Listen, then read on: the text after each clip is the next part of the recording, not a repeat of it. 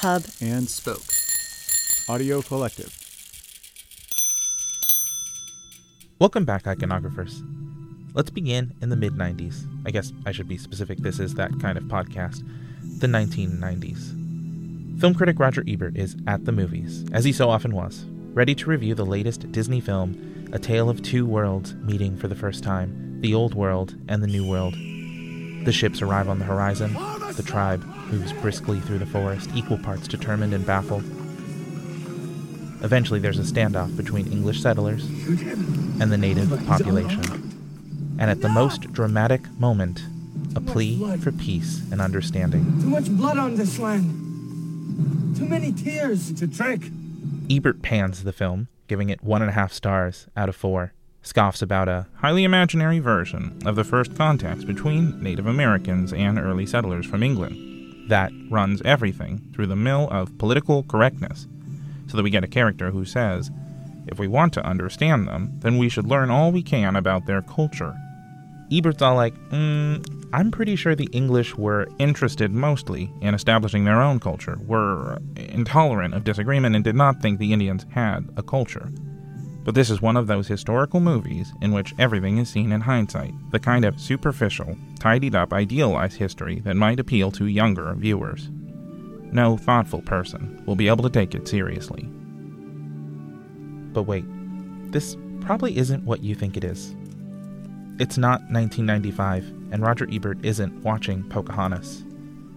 This is 1994, and Ebert is reviewing the live-action film Squanto, A Warrior's Tale, starring Adam Beach, Mandy Patinkin, and Irene Bedard, who, yes, also provided the speaking voice of Pocahontas 1 year later. Sorry, I don't mean to play mind games. I point out the similarities between these two Native American-fronted Disney movies that were in production at the same time to drive home a point. That there was a movement afoot 25 years ago, an effort to bring the stories of famous Native characters to the fore, to give them the hallowed status of protagonist, and to grant them something that seems so simple, but is so hard to obtain in art and in life if you're not white, male, cisgendered. Agency. We'll talk a lot about agency this episode, about having the ability to make one's own choices, and about having that ability taken away. But for now, suffice it to say that while putting a Native character in the starring role of a big-budget family film may give the illusion of agency, he or she is still playing a minor supporting role in a much longer narrative that goes back centuries. And within that narrative, he or she is unable to make choices that violate the rules of that world. If you've ever shuddered at the Disney Pocahontas character's intrinsic ability to translate languages because she can listen to the colors of the wind, this bit from Entertainment Weekly's 1994 review of Squanto, A Warrior's Tale is going to be a bit of a trigger. Surprisingly, Squanto perpetuates some of the stereotypes it's trying to squash. The main character pacifies a wild bear by quietly singing to him, and jumps with his horses from the land onto a moving ship. Must be that mystical Indian magic at work. Yes, Squanto is thrown in a bear pit, and he lullabies his way out of it. Our hero is put through hell by his white captors, called inhuman, put on display by virulent racist buffoons, doomed to never see anyone he loves again. It would be enough to break just about anyone. It does break his fellow captive Ipanau, who burns a ship full of helpful Englishmen while they sleep, as retribution. This is not our way! Oh, it is not our way! It is the way of the English! But Squanto sees just enough goodness in his time in England, comes across the exact amount of white characters who make you think, oh, not all white people are virulent racist buffoons, to have it make sense for him to step into the middle of a standoff between the two worlds he now belongs to, the old world and the new, and call for peace between the Pilgrims and the native Wampanoag people. Now, kill me! Kill me! And you'll kill them and they'll kill you! And more of us will die! It's a speech that reaches out across the ages, a plea for cooperation in 1620, and, for the audience watching in 1994, a mournful note struck for all the cooperation that hasn't happened. And we will kill each other till there's nothing left! Nothing but ashes and bones! We must end this! Here! Now! It's also the only climactic speech that Squanto or Pocahontas, as written by Hollywood screenwriters, could ever deliver. If you kill him, you'll have to kill me too. This is where the path of hatred has brought us. The cards were stacked against them from the beginning. No matter the journey they take, they have the same amount of agency as the gay best friend in a 90s rom-com. Their function is to tell the kind white people, "Oh, sweetie, I understand you. You're worth it. Someday everyone will see that."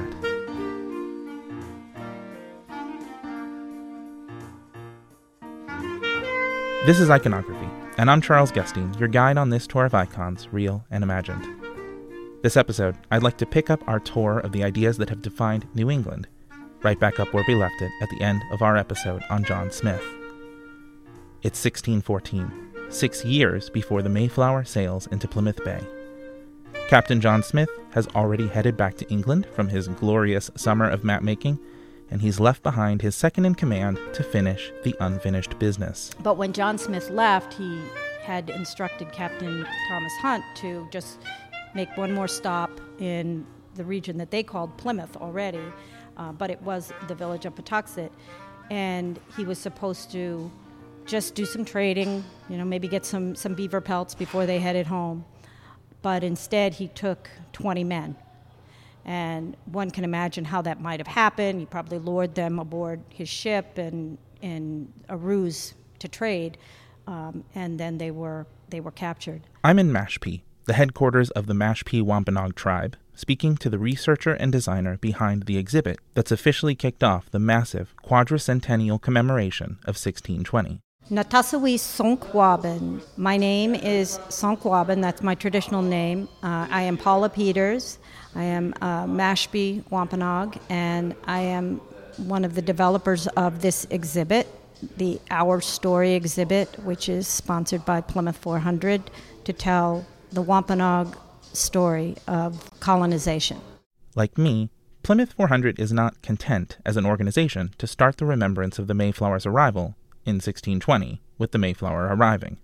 Instead, the observance of this monumental moment in American history commenced in 2014 with Our Story, the hours in quotes, a multi-year traveling exhibition which began by looking at 1614, and which adds a new piece every year and will continue to do so as we march our way to 2020. The mission of this exhibit really is to get people to consider the backstory to the Mayflower's arrival, that there were so many encounters that occurred prior to the Mayflower coming that really did a lot to shape the way that the colony would be established and grow into the future.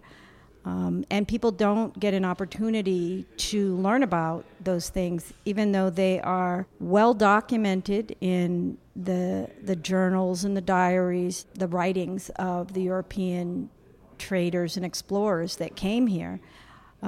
They've been more or less overlooked in favor of a prettier story. This episode's icon, Squanto, is perhaps the most prominent victim of this kind of oversimplification. Here's a snippet from one of Paula Peters' articles on the Plymouth 400 website, setting the stage for the first Our Story exhibit piece, which is titled Captured 1614. The story of Tisquantum, also known as Squanto, who remarkably welcomed the Pilgrims in their own language, is often retold.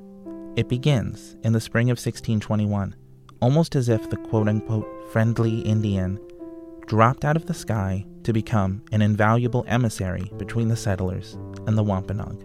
The lesser-known, albeit well-documented truths are that Squanto was among 20 men taken from Patuxet in 1614, that another 7 men were taken from Nauset, that Squanto was the only one known to return. Prologue. Patuxet. Practically nothing about Squanto's life before his abduction is known. That's because what we know about people from the 17th century comes from records. Letters, censuses, diaries, books, maps. Squanto's tribe didn't have any of these things because they didn't have a written language. There wouldn't be a Wampanoag written language until the 1660s when a white settler produced a Wampanoag translation of the Bible. The Wampanoag culture was an oral one.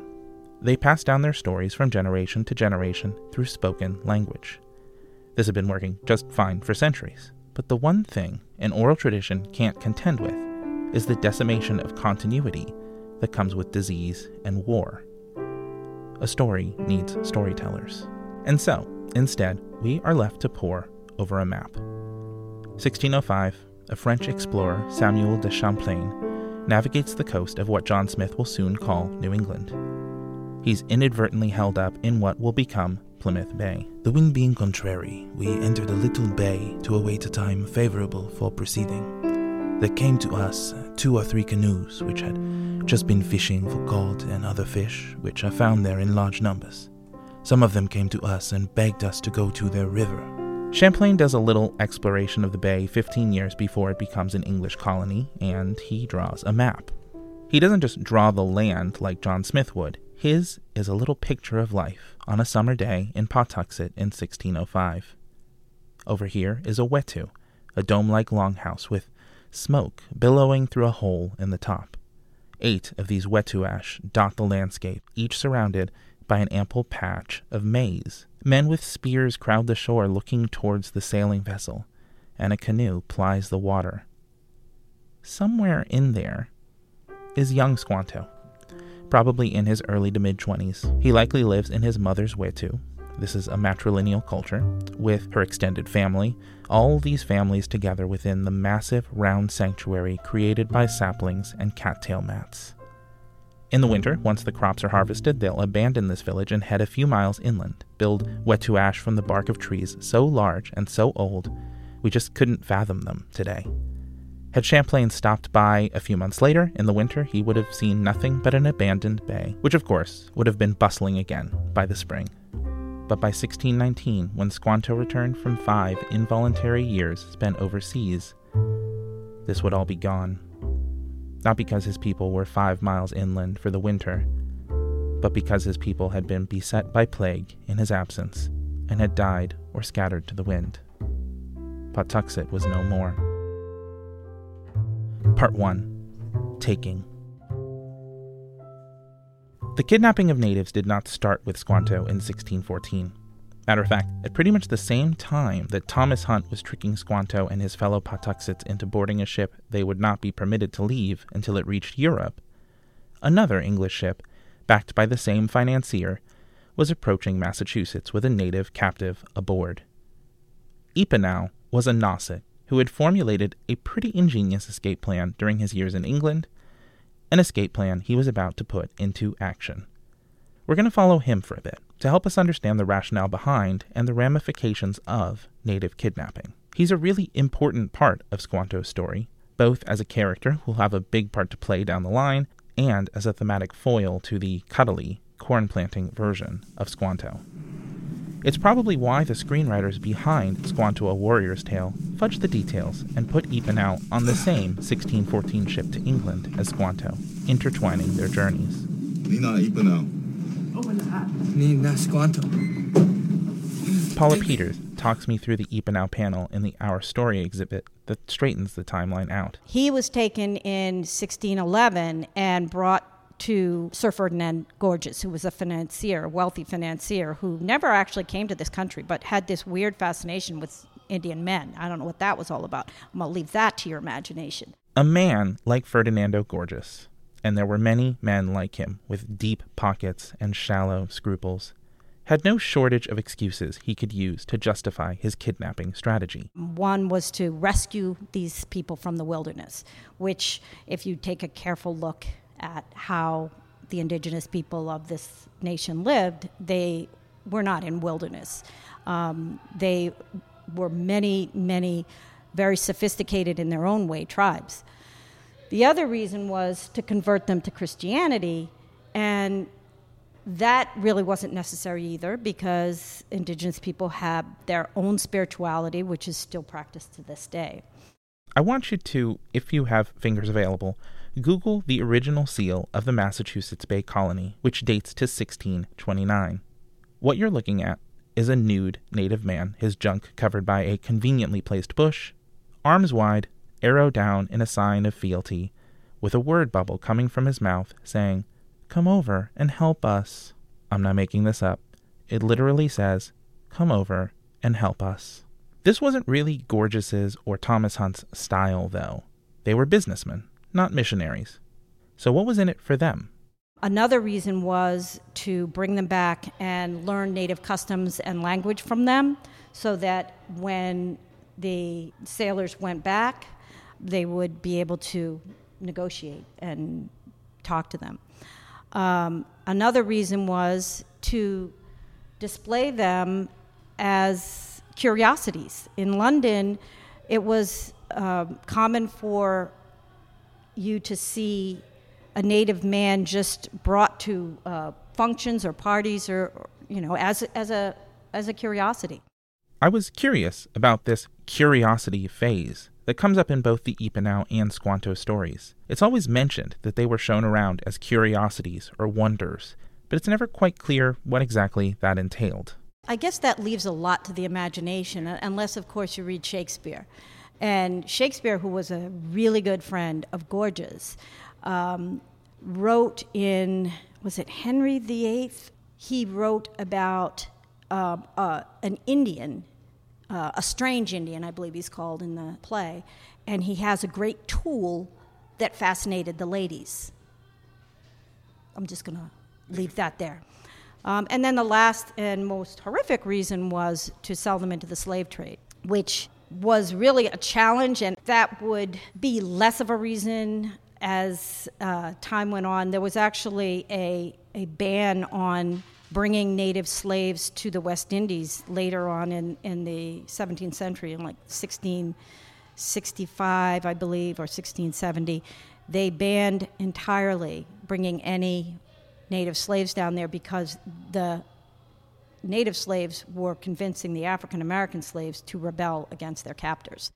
Ipanau was never sold into slavery, but you can tell from the Gorges quote that's displayed in the Our Story exhibit that Ipanau is precisely the sort of dude that would have absolutely led a slave insurrection had he been given the chance. He was a goodly man of a brave aspect, stout, sober in his demeanor. So, I mean, you can actually interpret a lot into that. Sober in his demeanor probably means he was just bullshit at being kidnapped and taken against his will. He was definitely not happy about it. So he spent from 1611 to 1614 primarily living with Gorges, and while he was there, was able to determine what it was that they valued, and they valued gold. So he tricked them into believing that there was gold on Nope, which is the Wampanoag word for Martha's Vineyard. So he convinced them to let him go back there, gets to Nope on the ship that Gorges provided, and his people come out, of course, to see this ship. They're probably fearful and curious about what's going on there, and they're probably really delighted that there is someone like Ipanau who's calling out from the ship. And ironically, he's able to use his language like a code because they don't understand what he's talking about, but he can talk to the men who've come to the ship, and he tells them in his own language that, listen, I'm captured by them, I'm going to try to escape, let's hatch a plan. They come back the next day, and they are able to provide cover for him as he jumps from the ship, and they fire a volley of arrows at the ship. Some lives are lost on either side, but Ipanau escapes, and he's delivered back to his people in Nope Island, and he ultimately becomes a sachem. And as a sachem, as the chosen leader of his tribe on Martha's Vineyard, Ipanau becomes a sizable thorn in European explorers' and settlers' sides for years to come. This happened over and over again, actually. Natives recruited by force into being interpreters end up turning on their captors once they're back in America, pretending to say one thing and actually saying, kill these fools. And it's both really gratifying to see Gorges repeatedly fail because he never learns his lesson, but also haunting, because every time he doesn't learn his lesson, it means another family torn apart. What kind of person does this? Takes a man from his home when we're not even at war. What kind of place does this group have to come from where this is something that's acceptable? Acting like animals and stealing people away from their home. These clips that play at the Our Story exhibit of Wampanoag actors portraying their ancestors give a sense of the world-shattering rift that might come with a Ferdinando Gorges-sponsored expedition stopping by your village. I must save hope for my people. For we have been stripped of our hope and our courage. But just a sense, because we don't actually have journals and books from the Wampanoags of 17th century Massachusetts, who, remember, didn't have a written language. And the Europeans who were visiting them with increasing frequency and putting pen to paper did not have a vested interest in recording the natives' treasured oral histories or their perspectives. The colonials were there to interpret their story. That's why this exhibit, the overall name of it, is Our Story. And the colonials are not, they're not going to highlight those parts of the story that are clearly devastating to the Wampanoag Nation. We know absurdly little about Squanto before he was captured, and we don't know much more about him after he was captured either. We don't know how Squanto felt, for instance, when, after 5 years in the wind, in chains, in Spain, in England, and then in Newfoundland of all places, he finally found his way back to Patuxet, and his village was gone. Wiped off the map.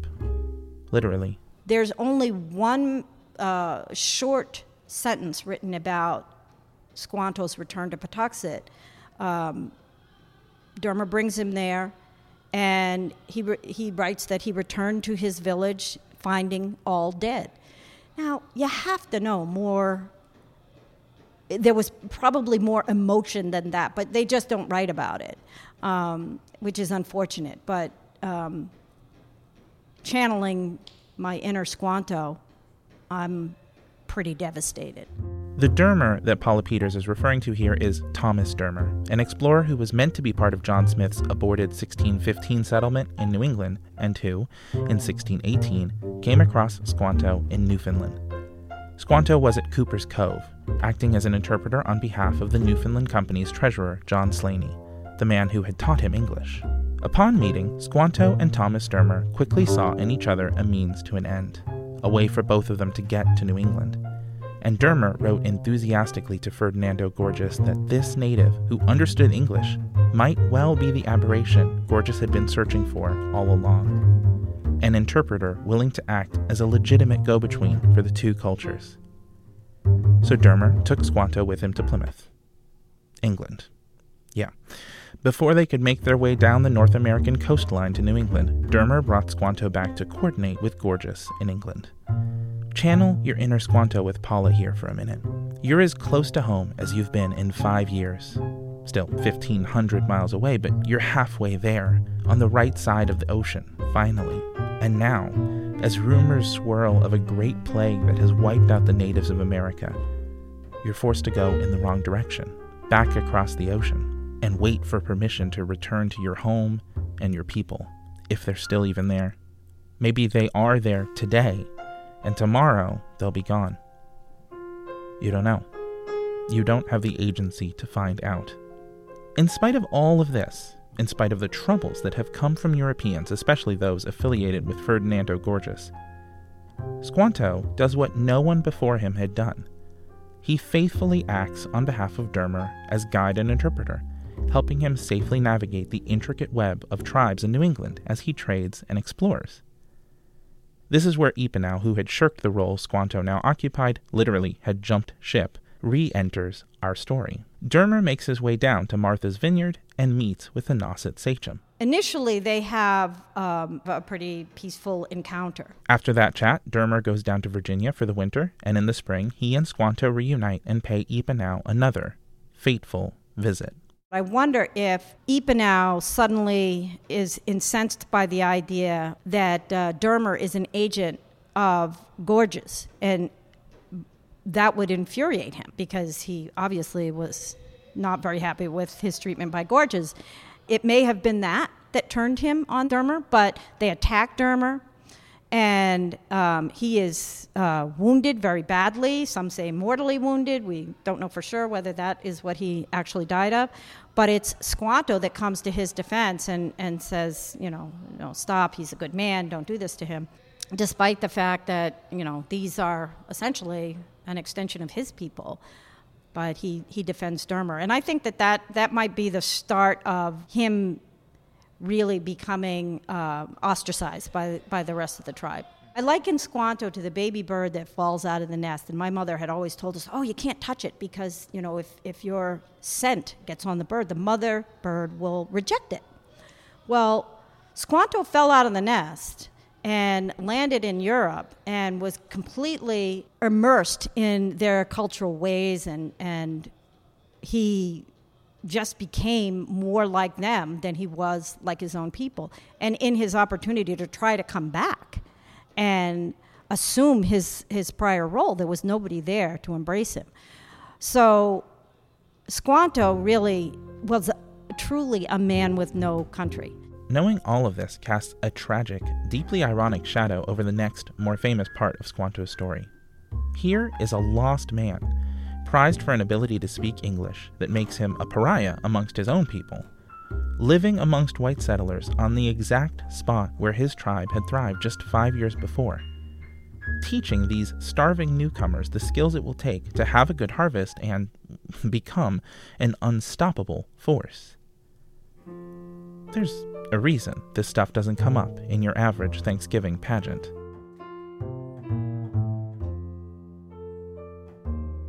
Part 2. Giving. Hello, Englishman. I am Squanto. Perhaps we should strike a treaty between our peoples. Good idea.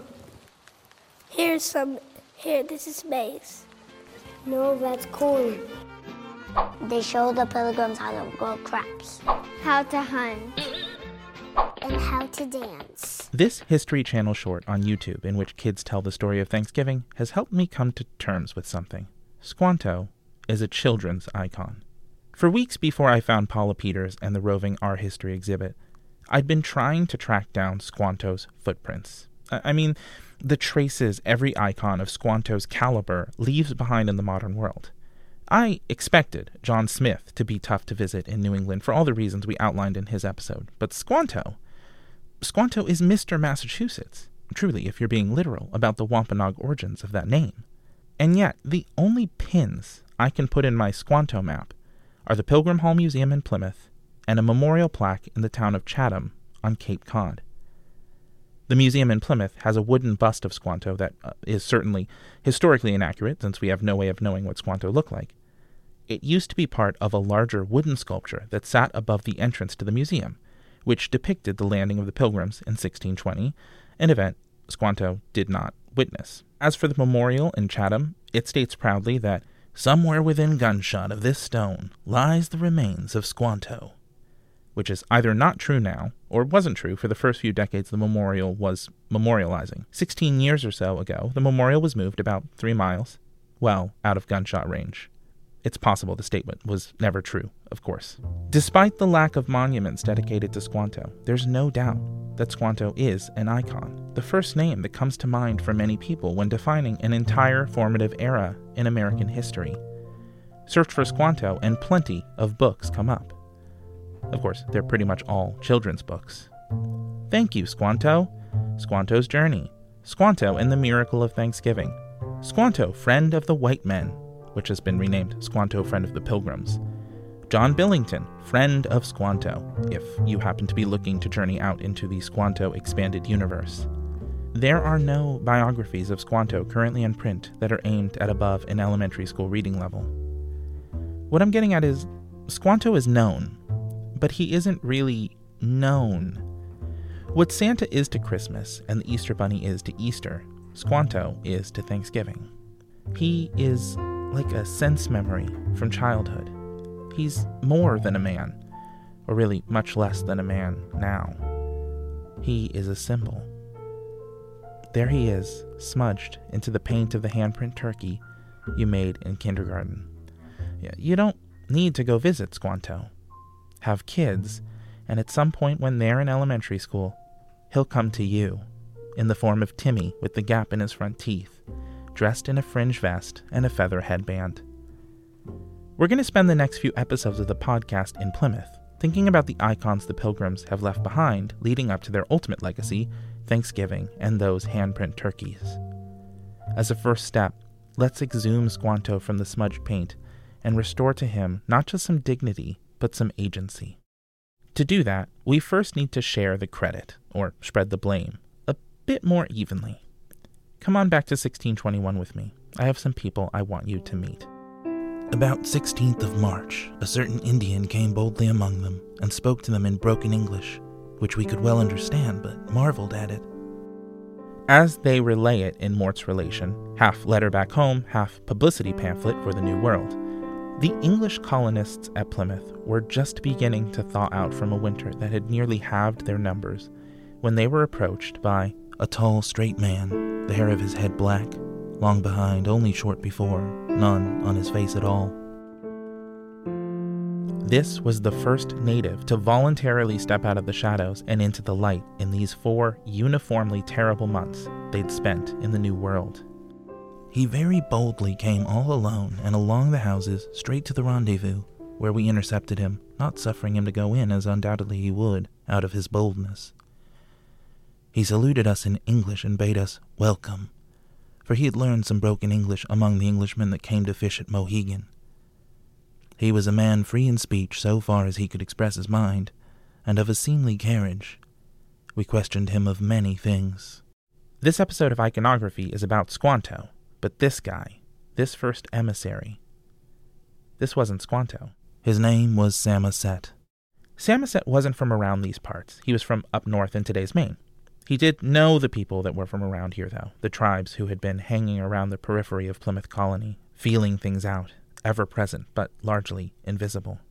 The Pilgrims, as we now know them, had spent an arduous winter burying their dead. So many dead.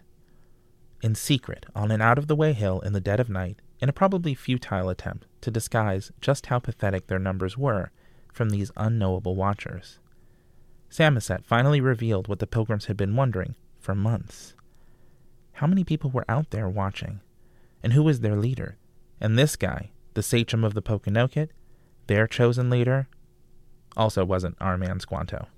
This was Massasoit, a powerful man of about 40, responsible for the well-being of a network of tribes who were, as Samoset related, ill-affected towards the English by reason of one Hunt, a wretched man that cares not what mischief he doth for his profit. 1 week after his initial visit, Samoset returned with an advanced party for the great sachem himself, and here, finally, we meet Squanto, the only native of Pawtuxet, where we now inhabit, who was one of the 20 captives that by Hunt were carried away and had been in England. Squanto had spent the months since Epanow's attack on Dermer as a prisoner, first of Epanow and then of Massasoit, who didn't trust him, but did see that he might be useful.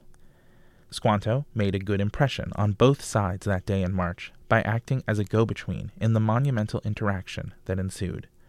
The Pilgrims and Pokanokets exchanging hostages and laying down weapons in order to ensure a peaceful meeting, and, in that meeting, working out a treaty that lasted a half-century until long after the primary signatories were dead.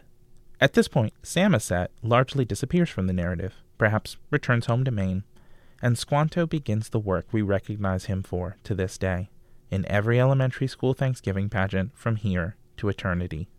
Here is an instructive excerpt from History Stories for Primary Grades, 1927, the chapter called Squanto, the Corn Planter. Squanto was an Indian. He taught the white people how to plant corn. Squanto could speak some words of English, for he had once been carried on a white man's ship to England. Pause. Interesting word choice there, 1927. Resume. Squanto liked the white men and came to live with them. He showed the white men how to dig up the ground and how far apart to make the hills. Then he showed them how to drop in the grains of corn and how deep to cover them with earth. But before Squanto covered the hills of corn, he did a curious thing. What do you suppose he did? He caught a fish and put it into a hill of corn. The Indians often used fish in this way to make their corn grow. Do not forget Squanto the corn planter. And we haven't forgotten Squanto the corn planter. We've just remembered him at the expense of the actual Squanto and at the expense of the other natives who played an important part in creating diplomatic relations between settlers and tribes. Squanto wasn't the first Native American that the Pilgrims met, and he wasn't the one who held their fate in his hands. Squanto wasn't even the longest tenured interpreter for the Pilgrims, and as we'll see, he wasn't necessarily the most loyal. That would be Hobbamock, a Panis, or elite warrior, serving under Massasoit, who lived near Plymouth for years, and who is the focus of the Wampanoag village you can visit today at the Living Museum, Plymouth Plantation. So I guess my question is, why Squanto? Why is Squanto the standard bearer, not just for the peaceful coexistence between the Pilgrims and the Wampanoags, but between all Native Americans and non-Native Americans, between cultures? Perhaps it's because he most embodies the lesson we want to draw out of this story. He was, as we imagine him, selfless and giving, pretty much to a fault, very much like the mythic version of Pocahontas we examined last episode. Together with Pocahontas and Sacagawea, the navigator for Lewis and Clark, Squanto is a member of a holy trinity of helpfulness. You're taught from a very early age to idolize their race-blind generosity, and then, as you learn more, if you learn more, this idolatry is complicated by questions of perspective, who gets to tell their story and who doesn't, and context. Helping white colonists and explorers has pretty much never been a net positive for anyone other than white colonists and explorers. Oh, it's really, really whitewashed. I felt like, wow, we really buried the lead here, because if everyone knew that prior to the Mayflower arriving and prior to Plymouth Colony becoming Plymouth Colony, that it was actually Patuxet, that it was actually Squanto's home, that Squanto's people all died from a plague that also came over on boats similar to the boats that kidnapped him and took him away, there'd be a whole nother spin on the story. And it's important to get that backstory out now, because people are refocusing on that critical date of 1620. And while they're looking at that, we want to make sure that people do get a chance to look back. And, where we're looking at the life of Squanto, which was, albeit pretty brief after the Mayflower arrived and the colonists came here, he was more loyal to the colonists than he was to Massasoit and the Wampanoag and the people of Pokanoket, primarily because they didn't trust him. Which can create a complex phenomenon when it comes to Native American history. The icons that non-natives, myself included, want to talk about most are the ones who stepped in to help white people. This is the big idea I wanted to run by Paula Peters after we'd done a lap around the Our Story exhibit. I wondered, when it came to figures like Pocahontas and Squanto, both nicknames by the way, whether there will always be a sort of eye roll there when these two are the only two names that come up, like, ugh, these two again, or whether perspectives on them were changing and evolving over time. I think that there is a new direction that, at least from a scholarly perspective, I know that scholars on Indigenous history are really refocused on this and are making a true effort to tell the story in balance. That's got to filter its way down to grade schools, and third grade is typically the time when you would learn about the Pilgrims arriving and the first Thanksgiving, be that as it may.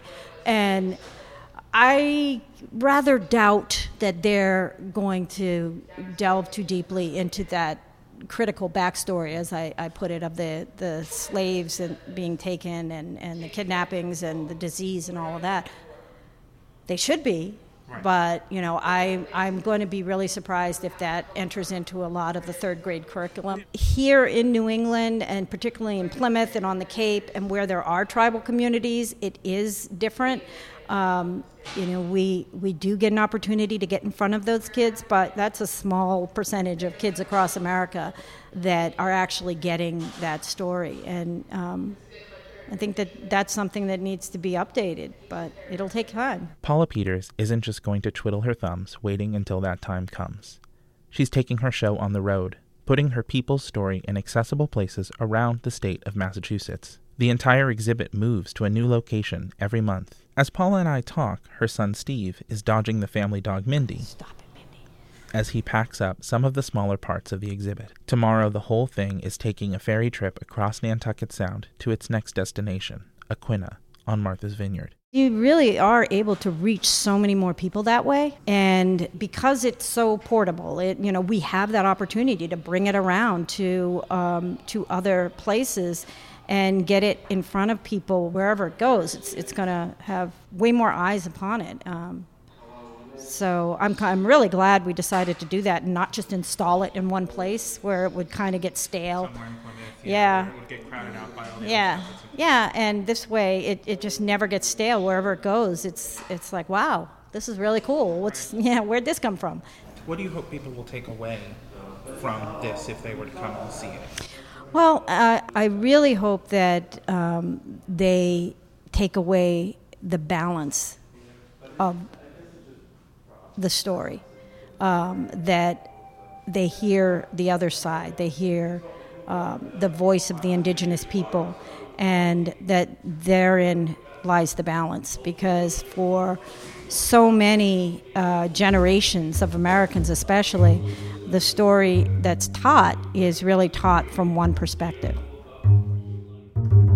Part 3. Balance. As part of giving Squanto back his voice and the agency to make and stand by his own choices, good and bad, I'm going to do something that's going to seem antithetical to restoring balance at first. I'm going to tell you a story that's going to make you not like Squanto very much. You may never see him the same way again. In March of 1622, about a year after Squanto had moved in with the Pilgrims, his old bedroom in his old house, but with a new family living there basically, Captain Miles Standish, Plymouth's military leader, was heading up north on a trading mission with the Massachusetts tribe. Along with a small crew, he was bringing the colony's 2 translators, Squanto and Hobbamock. Hobbamock had come into the picture a few months back, on loan from Massasoit as a direct representative of his Pokanoket tribe, unlike Squanto, who acted more as an arbiter between the Pokanokets and Pilgrims. Hobbamock and Squanto didn't always dislike each other. Not long after they became work buddies, they were both captured by a rival sachem, Corbiton, who hoped to rile up the English by taking their translators. Hobbamock escaped and helped the Pilgrims find and rescue Squanto. But over time, jealousy and resentment had grown between the two. Captain Standish and the governor of the Plymouth colony, William Bradford, had noticed this and intentionally played on it, Standish working with Hobbamock and Bradford working with Squanto. As it turns out, Hobbamock was right to be mistrustful of Squanto. Just after Standish left Plymouth with the 2 feuding guides, the colonists back in Plymouth got a surprise visitor, panting and covered in blood. They had not been gone long when an Indian belonging to Squanto's family came running in, seeming great fear, and told them that many of the Narragansetts, with Corbiton and he thought also Massasoit, were coming against them. And he had got away to tell them, not without danger. And being examined by the governor, he made as if they were at hand and would still be looking back. But no Indians appeared. Watch was kept all night, but nothing was seen. Hobbamock was confident for Massasoit and thought all was false. And indeed, all was false. As it turned out, Squanto had tried to sow fear and start a hasty battle. They began to see that Squanto sought his own ends and played his own game by putting the Indians in fear and draw gifts from them to enrich himself, making them believe he could stir up war against whom he would and make peace for whom he would. Yea, he made them believe they kept the plague buried in the ground and could send it amongst whom they would, which did much to terrify the Indians and made them depend more on him than to Massasoit. So to make this all clear, not only did Squanto attempt to incite a war between the Pilgrims and Massasoit by having a family member pretend that the treaty had or would be broken at any moment, it was also revealed that Squanto had been using the threat of underground plague barrels to keep the still traumatized natives enthralled to his power. Basically, if Squanto said the right words in the English language that his fellow natives didn't understand, the Pilgrims would unleash plague on them. This from the guy who had returned to his home in 1619 and found it wiped out by plague. This isn't some hidden secret piece of history that's only recently gained traction. It's right there in Governor William Bradford's first-person account. But even though it happens in the year of Squanto's life when we actually know and care about him historically, I had never heard about this incident until I began researching this episode. Why on earth is that? I think that for the same reason that, Thanksgiving has become the hallmark holiday, Squanto has been like their icon. And history doesn't like you to bash their icons. And it was a much cleaner story just to say that Squanto was this great guy. He was this friendly Indian who came and taught us how to fish in this land and to plant corn and to put fish in the mounds and all that crazy stuff. And then we had this great harvest feast and everybody sang Kumbaya and happy day. That is a much cleaner version of the story that America loved to hear for generations and generations. Why would the gatekeepers of Thanksgiving traditions be so protective of Squanto's legacy? Well, for the same reason that Samoset and Hobbamock both get folded into the Pawtuxet translator named Tisquantum, creating this one perfect pseudo-fictitious figure named Squanto. I'm not suggesting this is some grand conspiracy lorded over by third-grade teachers and Mayflower societies. This is part of a process that's ingrained in us, for better and worse, of identifying history's heroes and villains and organizing most of history's lessons to align with the deeds that match those designations. Good deeds to the heroes, bad ones to the villains. Squanto is one of history's heroes. We use him to teach our children about the giving spirit, about sharing resources and knowledge. And he was certainly capable of those things. But he was more complicated than that. The legacy he left behind was more complicated than that. Squanto was a fully flawed human being with selfish desires all his own. He did not take the loss of his tribe lying down. He had a plan, and Massasoit and the Pilgrims had their parts to play in it. His power play drove a wedge between the Pilgrims and Massasoit, one that continued even after Squanto died from, as you probably could have guessed, disease later in 1622. A wedge that almost resulted in the very battle that Squanto had been trying to instigate in the first place. Massasoit had demanded Squanto's head upon learning of his deception, and Governor Bradford, after much deliberation, had refused, letting Squanto live out the rest of his days with him in Plymouth. Maybe that gives you the warm fuzzies, Bradford having grown so close to the Pawtuxet man who lived among his people that he refused to have him killed. But okay, investigate for just a second why that is. Bradford, as we'll see over the next few episodes, is another one of history's heroes, the other Thanksgiving figurehead, and any hint of cross-cultural cooperation between him and Squanto, any inkling they were bros, has this innate power. When it comes to Squanto and Bradford, or Squanto and Thomas Dermer, or Massasoit and Bradford, we have to tread carefully. It's important not to automatically read unlikely alliances as burgeoning friendships, or as lack of prejudice. Maybe the ice broke, and these men did share an uncommon bond. But it's more likely that they were willing to put aside their differences to work towards something mutually beneficial. These men saw value in each other. In a dangerous world where more explorers and settlers died than didn't, R.I.P. Dermer, and where natives were regularly abducted by slavers, there was something to be said for protection and interpretation. It's practical, but it doesn't make for a particularly heartwarming Thanksgiving pageant, which brings us back full circle to Squanto, A Warrior's Tale, the kind of superficial, tidied-up, idealized history that might appeal to younger viewers, as Roger Ebert called it. How does it stack the deck against Squanto and Eapanow? How does it promise agency while never really granting it? It comes down to the same problem that dooms Disney's Pocahontas. It confuses not wanting to be a slaver for wokeness and complexity with villainy. William Bradford and poor doomed Thomas Dermer spend the film saying the same thing John Smith will say in Pocahontas, sounding 300 years ahead of their time. I still feel uneasy about this decision. This is someone else's home. Doggedly, they beat the drum for understanding in an age that will have none of They it. still refuse to eat. so long as they're locked up and treated like animals. For the last time, will you let me untie them? And then they'll eat? Yes. Well, what will they eat, Mr. Dermer, eh? They might just start with you. The slaver Thomas Hunt and his crew of racists, and their financier, Sir Ferdinando Gorges, here called Sir George, are grotesques.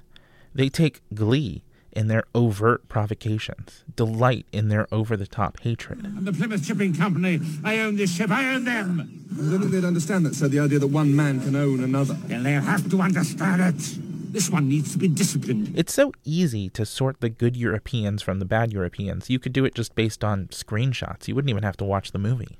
But Gorges, for example, wasn't a preening buffoon. He was a respected and influential businessman whose misguided optimism led him to believe that the best way to form a stable trading partnership with the people in America, which he really wanted, he genuinely did not want to massacre them, he wanted to work with them, was to bring some of them to him and train them as salesmen. He was wrong, but in a human way that's miles from actor Michael Gambon's shrill, campy performance. I don't accept your theory. I don't like it either. I want my Indian. I want you to imagine an old-timey scale, like the one Lady Justice holds. We put history's big names on this scale when we tell a story. Could be a movie, could just be a history lesson. On one side of the scale, we put the heroes, on the other side, the villains. Bradford is a saint. Ferdinando Gorges is a sinner. Thomas Dermer is an angel. Thomas Hunt, a demon. And Squanto is pure, noble, and docile, scrubbed of all his own aspirations and given the aspirations we need him to have. A native who wants us here so much he'll help us, who speaks on behalf of the land and says, no worries, brah. We can all share. Net up, my friends. In the world, there are many people with all kind of customs and beliefs, speaking many languages. But there's only one moon, one sun, one Mother Earth, and there's only one tribe. Maui mi Majoltanej. Let's live together in peace. We call this balance because we've placed everyone precisely where they need to go to keep the scales from tipping, which would turn history into a mess of contradictions and betrayals. But it is a mess of contradictions and betrayals. Squanto, the real Squanto, is a lot closer to the center of the scale than you might think. He is a man who lost his tribe to plague and learned to use that horror, that trauma, as a threat that helped him stay relevant. There should be a lot of people crowded around the middle of the scale, making some bad choices and some good choices, taking wrong turns and right turns. There will always be outliers. Thomas Hunt can stay way out there on the end, that's fine. But here's the thing about stripping our heroes and our villains of their heroism and villainy, and putting them back in the middle, understood for who they were, and not who we want them to be. If pretty much everyone is hanging around the middle of the scale, well, that's balance too. Think about it. It's a much more stable balance. Epilogue. Plymouth. On the way back to Boston from Mashpee, I stopped at the Plymouth waterfront because it's pretty much on the way, and this is the right place to think about Squanto, even if there's nothing here officially commemorating him. It's an area lousy with commemorations, most installed about 100 years ago in preparation for the tricentennial in 1920, which did more to shape the waterfront than anyone had done possibly since 1620. And I mean shape it. This waterfront wouldn't just be unrecognizable to Squanto and Samuel de Champlain, it would also be unrecognizable to Dermer and Bradford, and to someone who lived in Plymouth in 1915. They gutted this place, spent years tearing down the waterfront shanty town and warehouse district, and building a grand esplanade that's crowded with memorials. There's Plymouth Rock, squat and unimpressive at first glance. We'll get to why there's more there than meets the eye in a future episode. And there's an ornate casket for the presumed remains of the pilgrims who died during that first terrible winter, who were secreted away to Coles Hill. There's a waterfront statue of Governor William Bradford in buckled hat and buckled shoes, staring resolutely inland at what he will create, and looking down at him benevolently from atop Coles Hill is Massasoit, holding a peace pipe as he watches the Englishmen arrive in their new home. The two sculptures are a set, both works of the prolific Cyrus E. Dallin. Search for Squanto statue online, and you'll see image after image of this giant Massasoit, because, of course, the two have been conflated. One memorial is missing from this tableau right now, the biggest one. She's not here at the moment. She's over in Mystic, getting a makeover so she's ready for her big day in 2020. She's not the original, but she's built like the original as close as we can guess. And as it turns out, it's not easy to maintain a seaworthy 17th century sailing vessel, even now. But sail she must. It just wouldn't be the 400th anniversary of the Mayflower landing without a Mayflower. More on that next time on Iconography. Iconography is written and produced by me, Charles Gusty, with script editing from Carol Zoll. Clemente Cuevas joined me for a jam session in Montreal and gave you all those rumbling, upright bass notes. Our guest this episode was Sonkwaben Paula Peters, whose exhibit Our Story is currently in Aquinnah on Martha's Vineyard. Thanks to her son Steve and to Brian Logan, communications manager of Plymouth 400. You can learn more about Plymouth 400 at plymouth400inc.org. Hopefully this episode has gotten you curious about what Plymouth 400 is doing and you'll plan a visit. You've got 2 years, so no rush. In the meantime, help me out and keep the conversation about Squanto going. I need you to consider, isn't it iconic? Don't you think? Office hours are open on Twitter at IconographyPod, on the Facebook page, facebook.com/iconographypodcast, and on the website where you can find show notes and a transcript of the episode. That's at iconographypodcast.com. If you've enjoyed this episode, you can help the podcast in 2 ways. One is get the word out. Tell your people about the show. Slip it into the conversation where you mention you should go to Plymouth 400 together. The other thing is to rate and review the podcast on whatever podcatcher you use. Those recommendations help people find the show and help grow our iconographer community.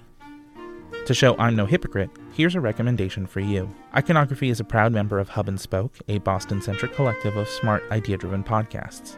You can check out all of those shows at hubspokeaudio.org, but especially this week, check out the recent episode on Cannibalism from Ministry of Ideas, a podcast about the ideas that shape our world. The mere mention of cannibalism has been used to otherize indigenous populations since the age of exploration began. But, as you might guess, the real story isn't as straightforward as it might first seem. Check the consumed episode out at ministryofideas.org or anywhere fine podcasts are available.